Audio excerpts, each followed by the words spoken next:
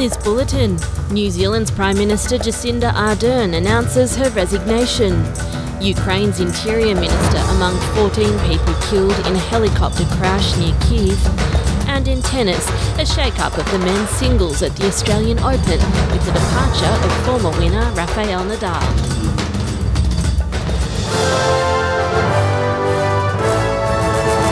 Good afternoon, Claire Slattery with SBS News. New Zealand's Prime Minister Jacinda Ardern says she will not seek re-election and is stepping down ahead of a national poll to be held in October. She says her decision is based on knowing when it's time to let someone else lead, and she's vowing to ensure the transition is as smooth as possible. Ms Ardern says she had hoped to find the desire to continue in the role, but she feels it's better to move on so she does not disadvantage the public. You cannot and should not do it unless you have a full tank, plus a bit in reserve for those unexpected challenges. This summer I had hoped to find a way to prepare not just for another year, but another term, because that is what this year requires. I have not been able to do that.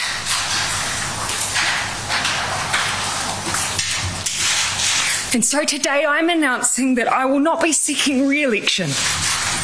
Ms Ardern says she will stay on as PM no longer than February the 7th. Ukrainian officials say it's too early to determine what caused a fatal helicopter crash that claimed the life of Interior Minister Denis Monastyrsky. State emergency services are reporting 14 deaths in the disaster, while government agencies earlier published the number of fatalities as higher.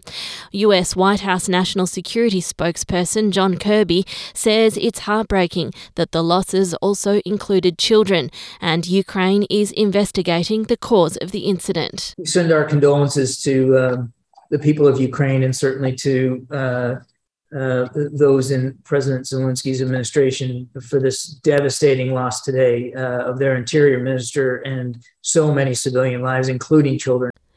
New South Wales police say a man has drowned at Lennox Head while trying to rescue his daughter from the surf. A family was in shallow water at 7 Mile Beach when an 11-year-old girl was swept out on a bodyboard on Wednesday. Surf lifesavers retrieved the 45-year-old father who had attempted to swim to the girl, and paramedics attempted CPR, but he could not be revived.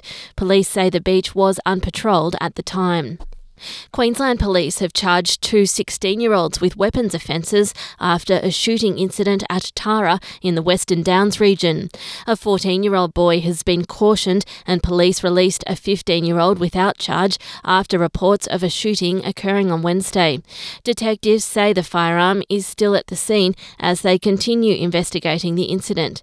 Acting Superintendent Ray Vine says the conduct is very concerning, and the alleged discharge of a firearm in public creates a significant risk. We'll be attempting to identify motive. 2 of the suspects declined to be interviewed, or 2 of the alleged offenders have declined to be interviewed. So in terms of the actual motivation at this stage, it's still unclear, but that is part of the ongoing investigation. New South Wales Police is working with community leaders to raise awareness of hate crimes and is hoping to encourage more people to speak up to authorities. The resources targeting hate-motivated offences and incidents are being translated in Arabic, Hindi, Chinese and Vietnamese. The state's counter-terrorism and special tactics commander, Mark Walton, is concerned about the limited number of victims coming forward. The impact of hate crimes and incidents are usually felt beyond the immediate target. More often than not, it will extend to families, friends and throughout the communities. We know there is a significant disparity between the number of hate crimes that occur and the number reported to police. In tennis, and Australian wildcard Rinky Hijikata has lost to Greek great Stefanos Tsitsipas in just 1.5 hours. Other notable defeats at the Australian Open include US player Mackenzie McDonald overcoming Spaniard Rafael Nadal. The shock exit of last year's Open champion paves the way for Stefanos Tsitsipas to progress further in the tournament. I will take it, a win. It is an important win. And perhaps I can maybe use that time that I would have expected, let's say, for practice. Other possible contenders in the men's singles are Daniel Medvedev and Jannik Sinner. And that's the latest SBS News.